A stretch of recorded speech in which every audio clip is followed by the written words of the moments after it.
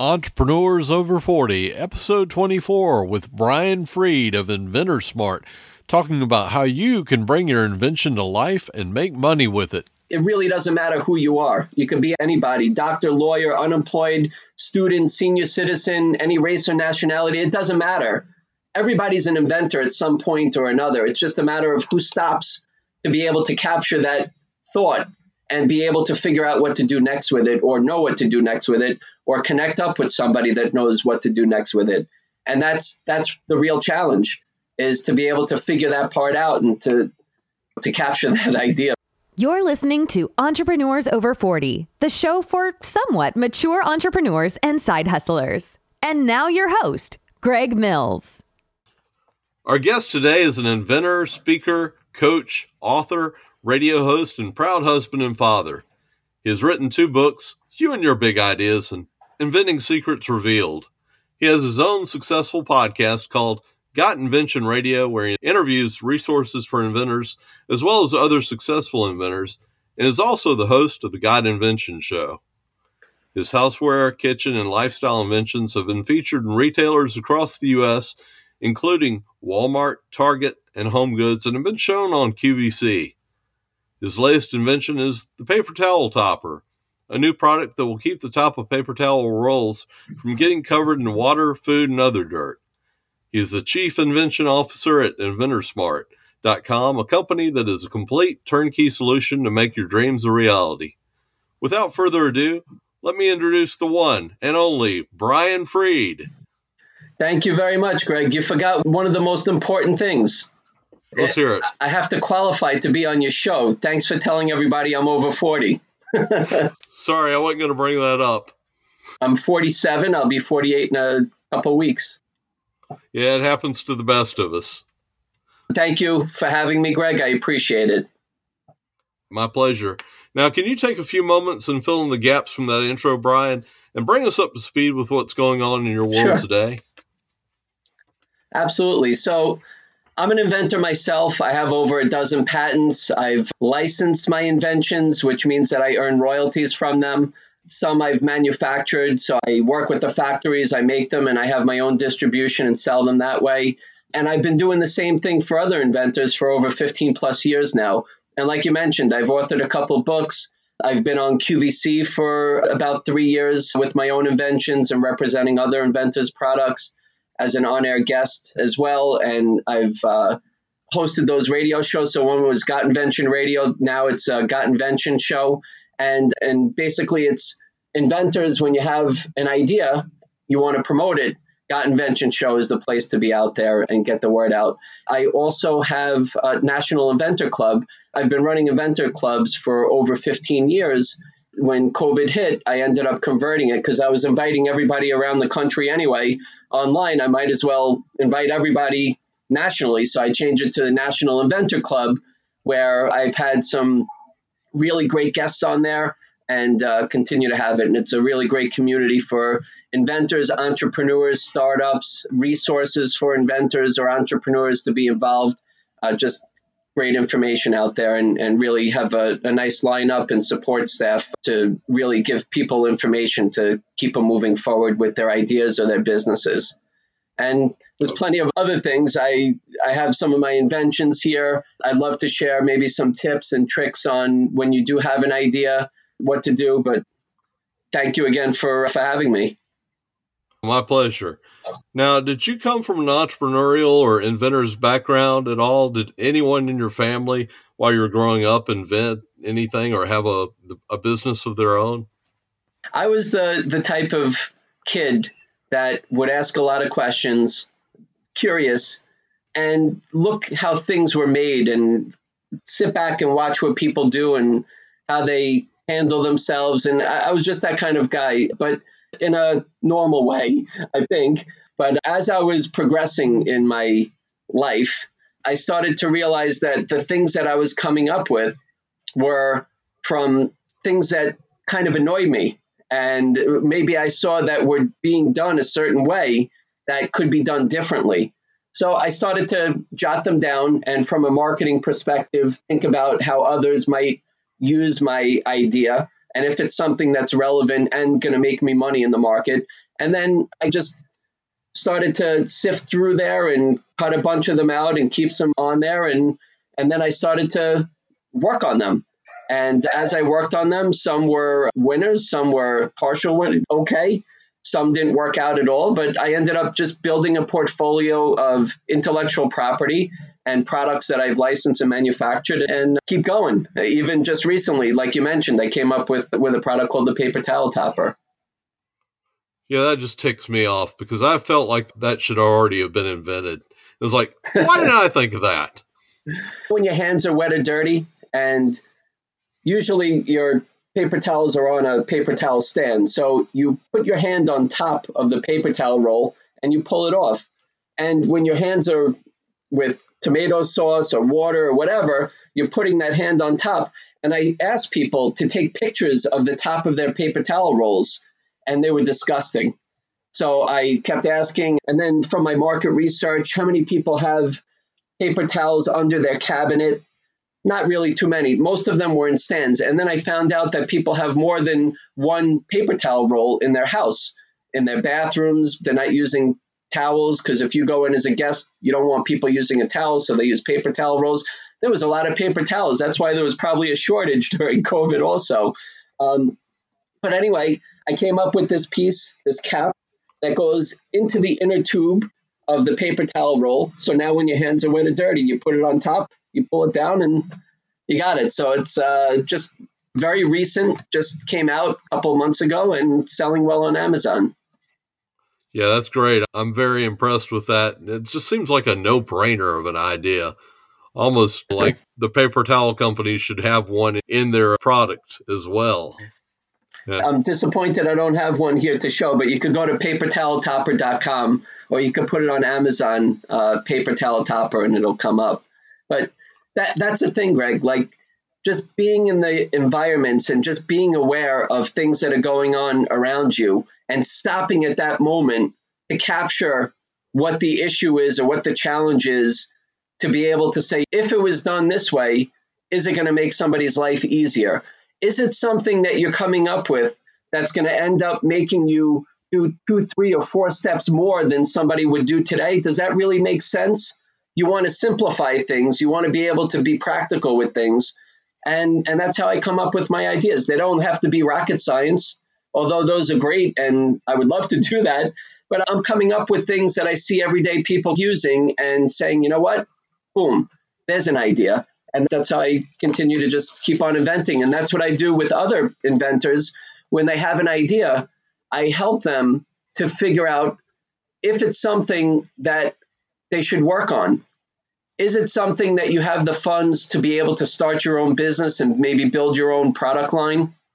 Or is it something that maybe you're limited on funds? Or maybe you're too busy and you really don't want to start a business in that way, but you want to be able to work with a company that has manufacturing capability and distribution and be able to have them make it and sell it and you earn a royalty from it. So those are the decisions that I help people to figure out if one of those makes sense, if it's something that they should work on or not. Because look, it's not fair to really start on something and go in a big circle and end up where you are right now when it's not the right move to make. So that's what I do, is I help people to make better decisions and then guide them through the steps, anything that they need help with along the way. Over the time that I've been doing this, I've built up some great resources, great references and different people to be able to keep your idea moving forward. So you can bring me anything and I can almost picture right away the path that it would take. And I think about the consumer, or maybe it's an industrial product where it's B2B, or maybe it is that rocket science type of product, but just thinking about the consumer or who the end user is of what's going to happen with it, and then come back to where you are right now and all the pieces through the way to be able to have a good presentation to get it to where you want to go. Okay.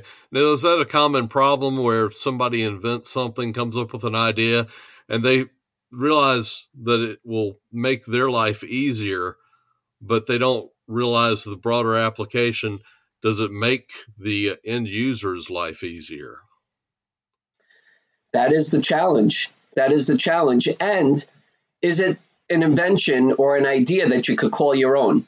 How many times, Greg, that I work with, let's say an inventor calls me or whatever, we talk, and they talk to me about an idea, and right away I type and I share my screen. I'm like, is this what you're talking about? And they're like, oh my goodness, I've been working on this for years. I didn't see it out there. And it's okay. So you went to Walmart, you went down the aisle that maybe it could be in, you didn't see it there, and now you think that it's not out there. Or you go online and you're putting in the search terms and you're searching with your eyes closed because you don't want to find it. But it's better off that you search to find it instead of not find it, because you want to work on something that could be yours. Because if it's already out there, if it's already somebody else's intellectual property, then you have decisions to make. Are you going to work on an idea that's somebody else's intellectual property and you're going to infringe on it? You might get a cease and desist letter. Or is it an invention that is already patented? It's over 20 years and now it's public domain.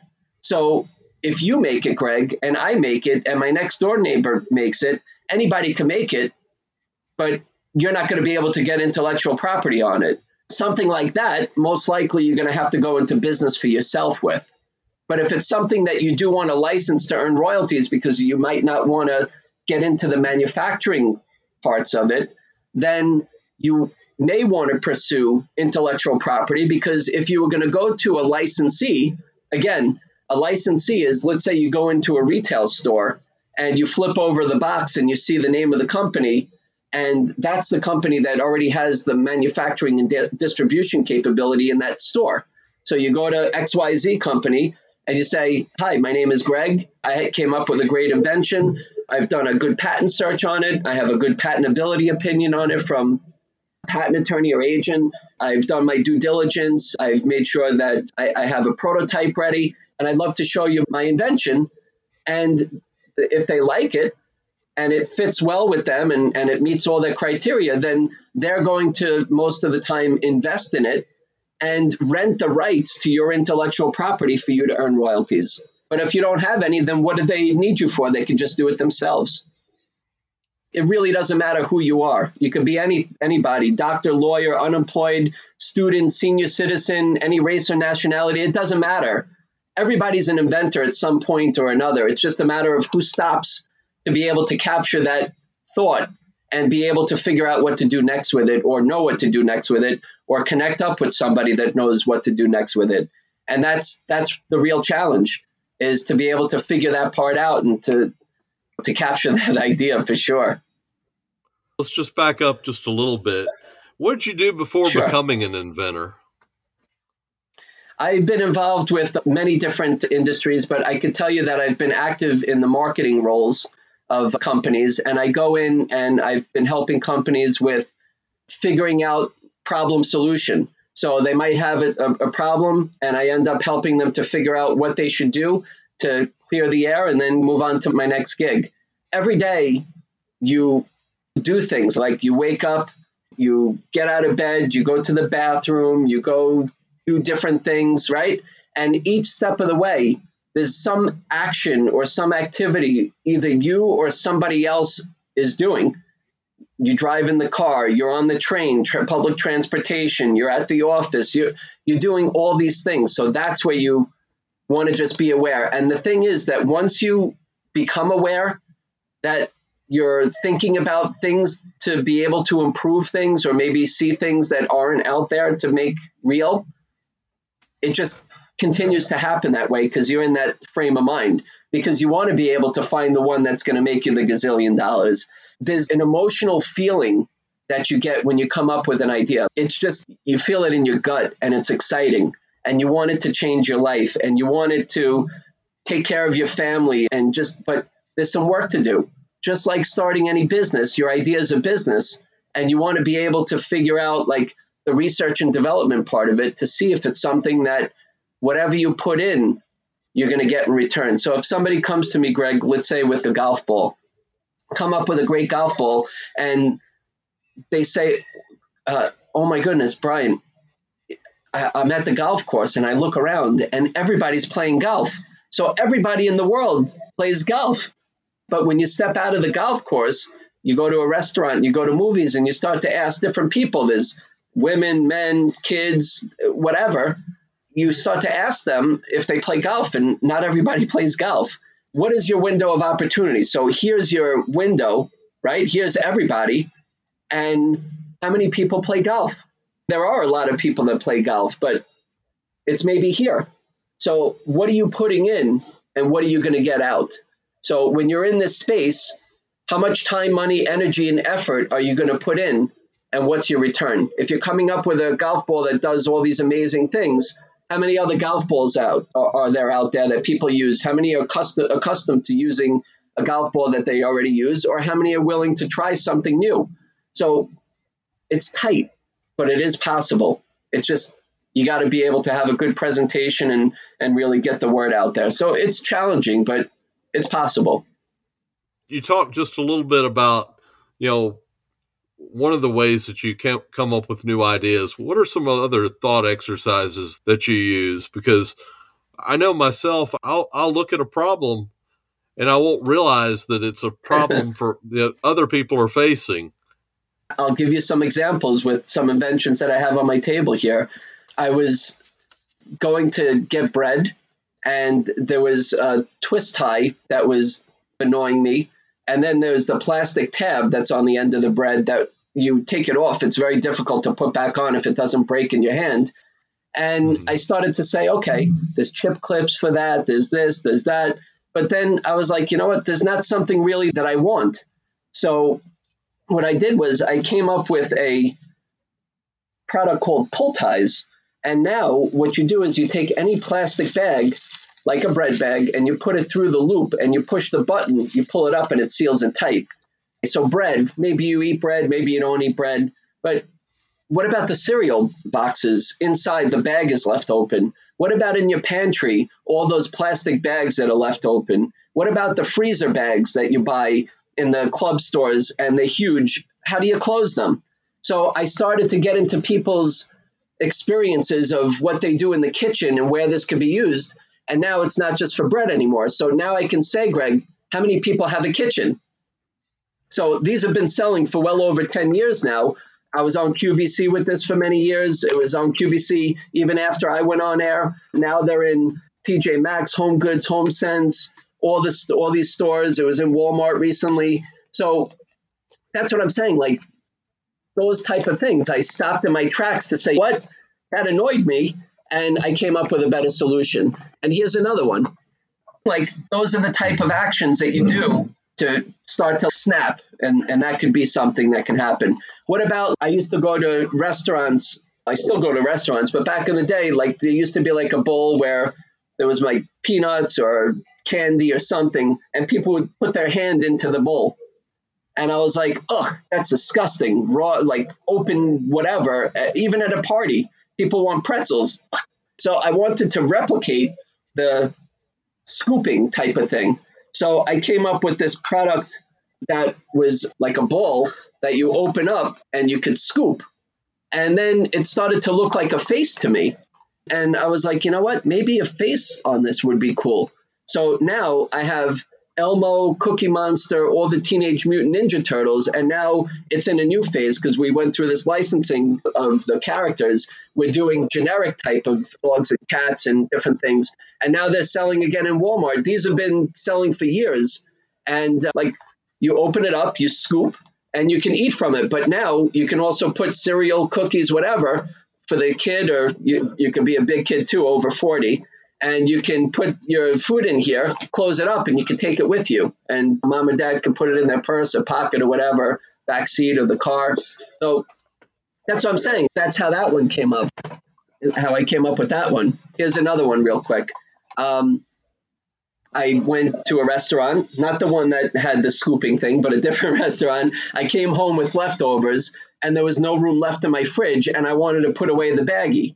And there was a carton of eggs left with only one egg in there. And I was like, this is ridiculous, like this whole carton for one egg.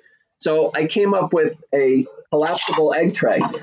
And you put your eggs in, And as you put your eggs in, take them out, it closes up. And that's all the space that you need in your fridge. So I called it extra space. Just a couple ideas. And even something like this, like you have a set of tongs in the house, food tongs. So I was like, you pull up this locking mechanism and there's so much space on the metal. And I was like, they're wide open. It's ridiculous. Like I'm trying to close them up. So you pull the lock and there was that space. So what I did was I made grooves into the top tab. So now these tongues are adjustable. So now you could do small, medium, and large opening. And for the same price that you're buying tongues, why not have this extra feature? So these are the type of things that you come up with. Fun stuff. Now, you mentioned on the pull ties example that you've still got about another 10 years of life. What happens after that? And B, how long does it take for somebody to start knocking you off? And I guess C, do you have any recourse against that? Yep, it's always a tough subject, I have to say. But what I can do is do the best I can to protect my inventions at this point and do the right thing. And hopefully people out there do the right thing. But I did the best I could to be able to protect it and make the money with it. And I'll always have the name and I'll have the tooling and everything else that comes along with it to be able to keep it commercialized. But yeah, that's the way that the system works, is that you have a monopoly on it for a certain amount of time until it's public domain. That's why you and I can make a lot of products together. We can put a name on it. Just for example, Greg, remember the Snuggie was invented a gazillion years ago, but a company came up with a good marketing strategy to say, let the blanket with sleeves, let's call it the Snuggie. But then you saw afterwards that the Slanket and all these other versions of the Snuggie came out because everybody can make it. So you can still do something with it, maybe come up with a good name. Your time is due. And yes, it becomes in the public domain. And hopefully I'll come up with the next one to be able to keep my portfolio going. But if somebody knocks it off, it means it did a good job in the market before, right? Can you walk us through coming up with an idea and commercializing it? First thing, like I said earlier, you must be real and challenge if it's already out there. And if it is, what's making yours different than what's already out there? Is it in the public domain? Is it something that you're able to get some intellectual property protection on? So that's really important to me. And that's what I like to tell other people. Then if it's something that I decide to move forward with, then what I would do is I would make a prototype and I would try to get it to as close as possible to the real thing. I rip things up if I need to that already exist. I might have 3D printing done to be able to just make it look like something and then possibly make it work like something. So I think the prototyping part is important, especially if you want to use it down the road to be able to present in the direction that you may want to go. Once I get it to a good point, then I'll protect it, possibly with a provisional patent application, which will give me the right for 1 year to say that I'm patent pending while I explore the market. So I work with engineers or product designers, figure out what the material might look like, what the cost might look like of if I was going to manufacture it, or I might license it. So that's the fork in the road to figure out, is it something that you want to license to earn royalties or you want to manufacture? So I mentioned earlier that it's important most of the time to have intellectual property if you're going to license it to earn royalties. Those are the things that I go through to figure out if it's something that is going to make me money or not. And that's the challenge, is if I'm going to manufacture it myself, am I ready to connect up with a manufacturer, handle the inventory that comes in, packaging, barcoding, all the logistics of inventory and warehousing and shipping and accounts payable, accounts receivable, the marketing, the advertising. There's a lot there, but you're taking a risk and hopefully there's a greater reward. And you want to make sure that your margins are there to be able to make it worthwhile. And that's what I do, is I challenge, when people come to me with ideas, I challenge to see if it's something that makes sense. If you're making something and it's ending up costing you $5 to make and a consumer wouldn't pay more than $6 for it, most likely it's going to be tough. Either you have to look at the manufacturing, or you have to figure out maybe it's not something that you can end up doing. Maybe it's something for a potential licensee. You know what I mean? So those are the things that I try to balance and challenge to see what direction makes sense for people. A lot of people also want to make things in the US, and that's amazing. And I do too. But if it costs me $5 to make and a consumer is going to pay no more than $5 for it, then it's tough. Nobody wins. I can't be in business and you can't buy my product. So sometimes you have to go overseas. Other products I have made in the US. So those are the type of things that you have to challenge yourself with to see, again, is it going to make sense to put your time, money, energy, effort into it to see the return? Otherwise, like, to make you feel good is great. But when you're putting all this in, it's a business and you want to make money with it. So that's what I evaluate. Now, are there ever any instances where you advise people not to worry about a patent? Yeah, absolutely. I could talk like the last couple of inventors that I guided through in our sessions. A lady came up with an interesting bag, and it had some interesting features to it. But instead of really going crazy with the extras, she said, you know what, I want to do this. And I said, here's something really similar. Most likely you're not going to be able to get intellectual property on it. So here's a bag that already exists. You can put your name on, you can buy them, put your name on it and sell it. And then you have another bag. And then she wanted to build a business. So she worked on unique looking type of bags with her print on it to be able to make her own product line. So when there's things that are really coming close to what you came up with, and you might get the patentability opinion back from a patent agent or attorney that realistically you're not going to be able to get intellectual property protection, then you have to make a decision if you're going to go into business with it or not. And if you don't want to do that, then you'll wait for your next idea. And if you do, then maybe you can find something that already exists so you don't have to spend the money on engineering and prototyping and manufacturing, and you can buy what already exists, and you can take the money that you made from that and roll it into a new design that you might call your own, but may not necessarily get patented. And maybe if it sells well, somebody else might sell it too. They can make it, but you might have come up with a good trademarkable name, and that could be the winner that really makes it. Like, just like when I gave you the example of the Snuggie, Greg, the Snuggie, you weren't able to patent, but it was a good name. It was a good trademarkable name. So you can build good assets from having a good trademarkable name. Okay. That's one angle that I had not thought of, taking an existing product and making it your own, so to speak. Everybody wins that way. Let's talk about InventorSmart.com. Okay. What are some of the services that I offer there? My website's InventorClass.com, which is a 3-hour online e-learning course that I designed, helps people to navigate through, and it's actually called Learn How to Make Money with Your Invention. So I have the e-learning course. I have National Inventor Club, which is the community. I have Got Invention Show and Got Invention Radio. I have a store that inventors can buy merchandise for themselves to be proud to be an inventor type of experience. So these websites are under InventorSmart.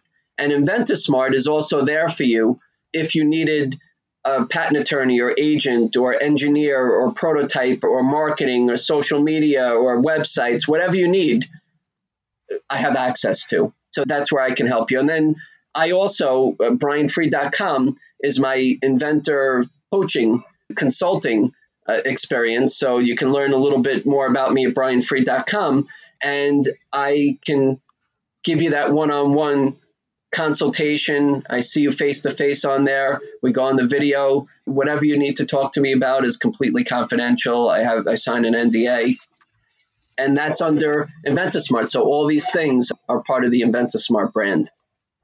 Going back to, if I had a great idea for an invention or a product, could InventorSmart take me through the entire process? Yeah, a lot of times, Greg, every person and every idea is different. So what I like to do first is to figure out where you are and understand you and help you to guide you on what you need. If you just came up with an idea, you don't know what you need first, second, third, fourth, fifth. So what I do is I understand where you are, who you are, what you're looking to do, or maybe you're not sure what to do, but I can help you to figure out what might be in your best interest and then guide you through those steps. So before you really hit services and deciding where to go or what to do, it's always good to have a call with me, and I will figure out with you what you should do, if anything at all. A lot of times I just help people to realize that this isn't the one and work on your next one, and that's okay. I'll be around. I'll be around to be able to help you and keep you going. But you got to work on things that make sense and that are going to make you money. And I'm the guy to tell you to do that. What are some of the common mistakes that you see inventors make? There was a couple that I mentioned here along the way of coming up with ideas and going through the steps. Number one is searching with your eyes closed and not being real with yourself to know that it's out there. Thinking that your idea is great from your gut and your emotions and not from your head. You're always thinking with your head, but a lot of times you think with your emotions. Now I want you to think from a business perspective of, is it something that your investment that you're putting into yourself with time, money, energy, effort, is it something that's going to be a return for you? So make business decisions, not emotional decisions in anything in life, especially with inventions, right? Most of the time, people are working, you don't wake up and you say, I'm going to get a job as an inventor. You're working somewhere, and this is something that you want to do that eventually can convert into something that's a revenue generator for you, whether it's residual or maybe it's your full-time experience that you're putting in and your salary and your income and everything else. You can do it gradually. There's a lot of people that are limited on funds to start with. You don't have to do it immediately. Save up. Have milestones. Okay, I have enough money to do this. What's next? I have enough money to do this. You might, after the first milestone, be done. And then you'll save up, and the next idea that you come up with, you'll work on that one. So a lot of times people just drop everything they do, go full force into what they have. They end up starting at step 7 when they should really start at step 1. So that patent search back again, all the way in the beginning, is what you should do, and be real, and then just keep going. And the other thing, which is really important, Greg, is that just because you tell somebody your idea doesn't mean that you're obligated to them. Like anything in life, you do your due diligence, you ask, you get references. You want to know that they're the right person. If you call them and they don't return your call, and then you call them again and they don't return your call, and you call them again and you finally talk to them and you tell them, what kind of experience do you want? Do you want somebody to be a chaser? Like most of the time, that's how they might be. Was it a choppy conversation, but now you still exposed your idea to them, so you think you're obligated? You're not.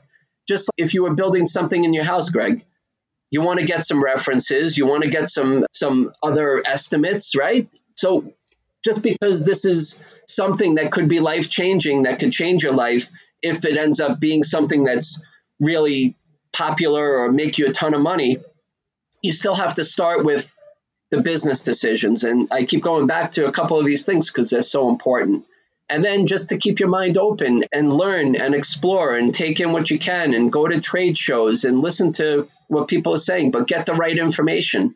Everybody has different opinions on things. So you want to work with somebody that understands where you're coming from, tells you the truth, respectable, respectful, calls you back, responds to your messages. You know what I mean? So it's your choice who you want to work with. And I find that a lot of people end up, I can talk because I'm an inventor, that we end up getting vulnerable sometimes. And I did that in the beginning, but not anymore. And I treat people the way I want to be treated. So you want to be able to find people that will do the right thing. And you find out by asking questions and asking other people if they've used them or not. You just hit on something. Early on in your career with your first or second inventions, what were some of the obstacles that you ran into? The obstacles, life in general, number one. Number two, money. Again, I learned to budget and create milestones for myself to get there. A big lesson was that there was a point where I had 5 inventions and I was in front of a buyer. And I said, here's this. And I had one kind of put aside. And they said, Brian, we love this product. This one, no. This one, maybe. This one, and come back to me in 6 months. And I was like holding off with the other one. It was protected and everything, but I don't know. I was like, maybe not. And I ended up showing that one, and it was the winner. So I had a perception that some of the other ones might have been winners, and the other one was looked differently. And that's really where I started to kick in my marketing of consumers to understand the way that the consumer is looking at things, to have that window of opportunity, because the other ones were a bit limited. But just like with the pull ties, how many people have a kitchen? If I pitch how many people have a kitchen, everybody can look at this. If it's a golf ball, not everybody's going to look at a golf ball. So that's also something to really explore your window of opportunity. And a lot of times people come to me with ideas that, let's say you have to have something like it's something for a car, and you have to manufacture it with the car. Otherwise, my invention's not going to be anything. So how about thinking about if it's an attachment to a car? This way, it doesn't have to be where I'm going to the automobile makers and specific to that one and having to go to all the other ones and maybe do some deal or license deal or whatever. But if it's an aftermarket type of item, now whatever car you drive and whatever car I drive, and if it's older that didn't have it when it was first manufactured, I could still add it. So now what I did was I opened up the window of opportunity. Now, again, not everybody has a car, right? Some people take public transportation. Some people drive their bikes. Some people don't have a car at all. But a good percentage of people have cars. So that's a good window of opportunity. So that's the way my brain kind of ticks when I'm evaluating whether it's my own inventions or other people out there. Same thing like with the paper towel topper. Everybody has paper towel stands now. So why not? So that's how I come up and evaluate in my head, and that's how I help other people to do the same thing.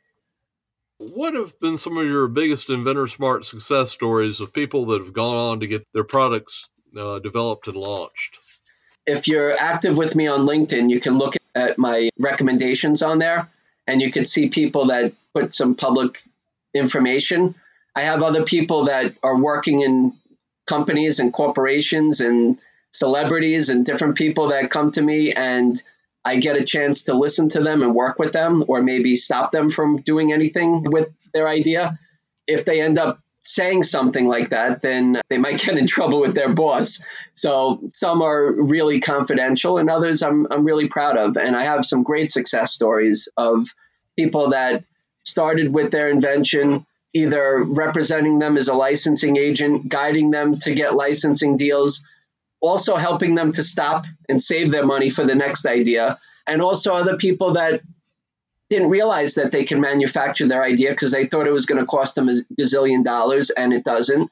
And I've helped a lot of people, which I'm really proud of, to be able to earn royalties from licensing, but also to be able to manufacture and start their own business. And I'm proud of that. And the greatest feeling is to know that people are out there in business and I got a chance to help them.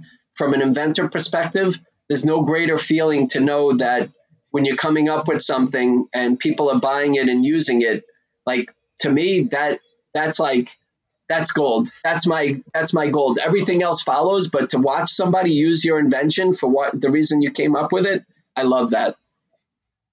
Yeah, I think you hit a home run with the paper towel topper. Again, I'm very disappointed that I didn't come up with that.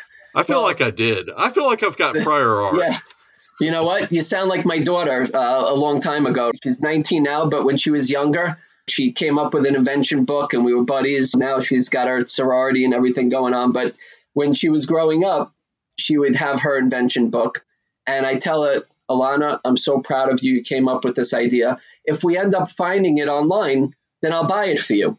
So a couple of them we found online. Some she has a couple inventions for herself that are active. But then she started to get really smart with me. She's like, Daddy, I came up with this thing called an iPad.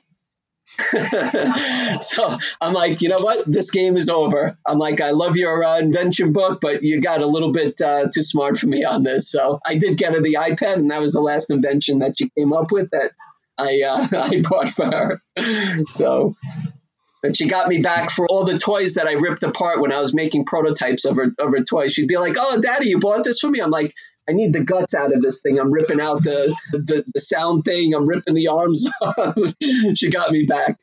You hit on something else before about, convincing people that they could manufacture things themselves that wouldn't potentially cost a gazillion dollars. What processes were you talking about? Somebody would come to me and they'd say, Brian, I heard, or I think that this may cost $25,000 to make the tooling, and it might cost $3 to make per unit, and I don't have the money for that. I would love to be in business for myself. I'm so passionate about my product. I love it. And that could end up just stopping them in their tracks. And it's what they heard or what they think. So when you take the facts and you get to a point where you can take it and you can get quotes, like I mentioned before, you want to do your due diligence and research to see what's out there.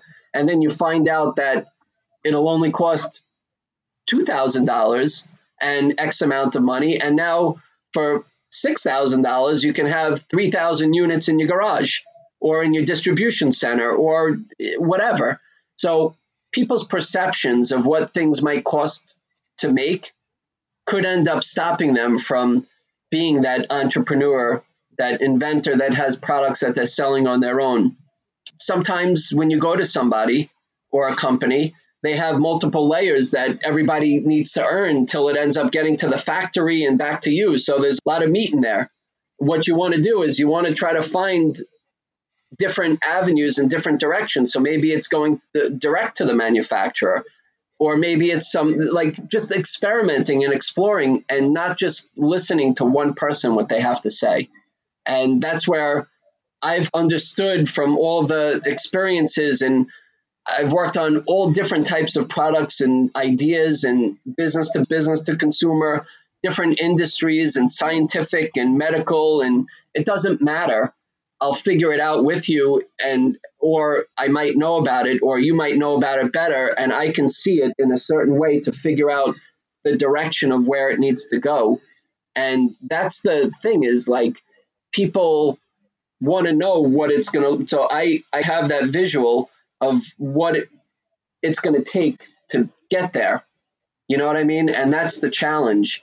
And sometimes people might not know that and might have a different perception of it. So that's what I like to overcome with them to figure it out. And sometimes, look, it might be too expensive. It might not be practical. It might be too much for you. And then there's the licensing, where you can rent the rights again to your intellectual property. Most of the time it works out that way. And they'll make it and they'll sell it and you'll earn a royalty. But not every product is licensable either. It's got to be a good product that they're going to be able to sell enough of to be able to want to pay you a royalty. And those are the type of things that you have to. And just because they say no doesn't mean your product stinks. It just means that it's just not for them. So you want to find a company that it is for them, or you wait until you can manufacture it on your own, or you don't, and you move on to your next idea. Okay. Now, do you ever advise anybody to use a service like Kickstarter or something to fund their inventions? Sure. Yes. Look, you want to find whatever way you can to commercialize your idea and to raise money. And yes, it is good for some people, and some people it might not be. For those, you want to be able to have a good plan pre-Indiegogo or Kickstarter. I had a really great guest on my National Inventor Club a couple months ago, and she was from Indiegogo. If you go to nationalinventorclub.com and you go to past meetings, you can watch it and you can hear if something like that is for you. So it's a crowdfunding, and you have to basically ask people to make donations in return for something that you're going to give them. They'll give you the money or continue to build up and accumulate money till you hit a certain goal. And when you have the money, then you're going to be able to manufacture it, let's say. And then from the manufacturing, you'll send them one. Maybe you'll have it signed. There's different levels. So maybe you'll sign it. Maybe you'll make it in gold or whatever. But they'll have your product most likely. That's how it works. But you also have to have a good following, social media. You want to be able to ask people to help you to raise the money. And you also want to have some sort of intellectual property protection, because when you're putting it on those websites, it's worldwide. So you want to think about these type of things. Yeah, depending on who you are, what your plan might be, what your investment might look like.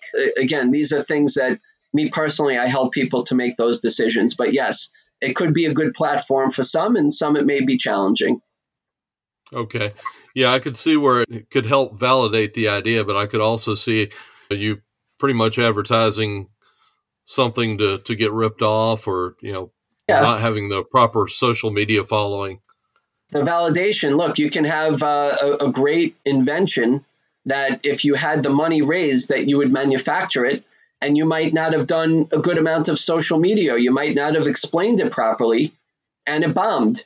And then somebody like myself or somebody else takes it over and ends up making it a winner. So it's the path that you take and how you do it could end up making a difference. Or it just didn't sell. There wasn't enough people, or enough people noticed it, but they just didn't feel like they wanted to put money in. And maybe that'll stop you. And the validation, like you said, that might be the last time you work on it. Okay. Now, your two books, You and Your Big Idea and Inventing Secrets Revealed, both came out in 2008 and 2016, respectively. Do you have another book in you? I do.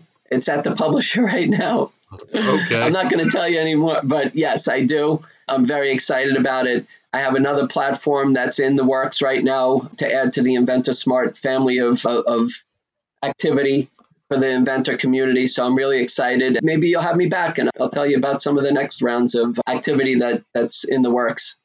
Definitely. So let's get ready to wrap this up. What piece of software or app do you find is indispensable helping you in the invention process?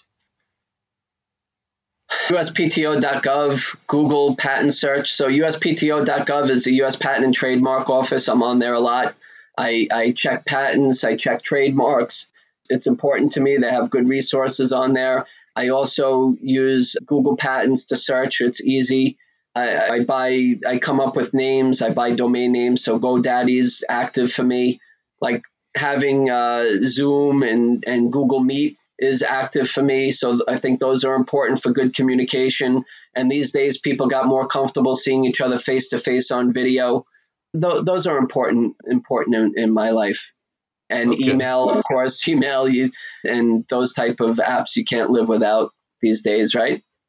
Is there anything I haven't asked that you'd like to cover before we go? It's really important that people, with anything that they do in life, to just really go for what they want and to make their dreams a reality. And it keeps you going, and it keeps me going. And there's some pit stops along the way.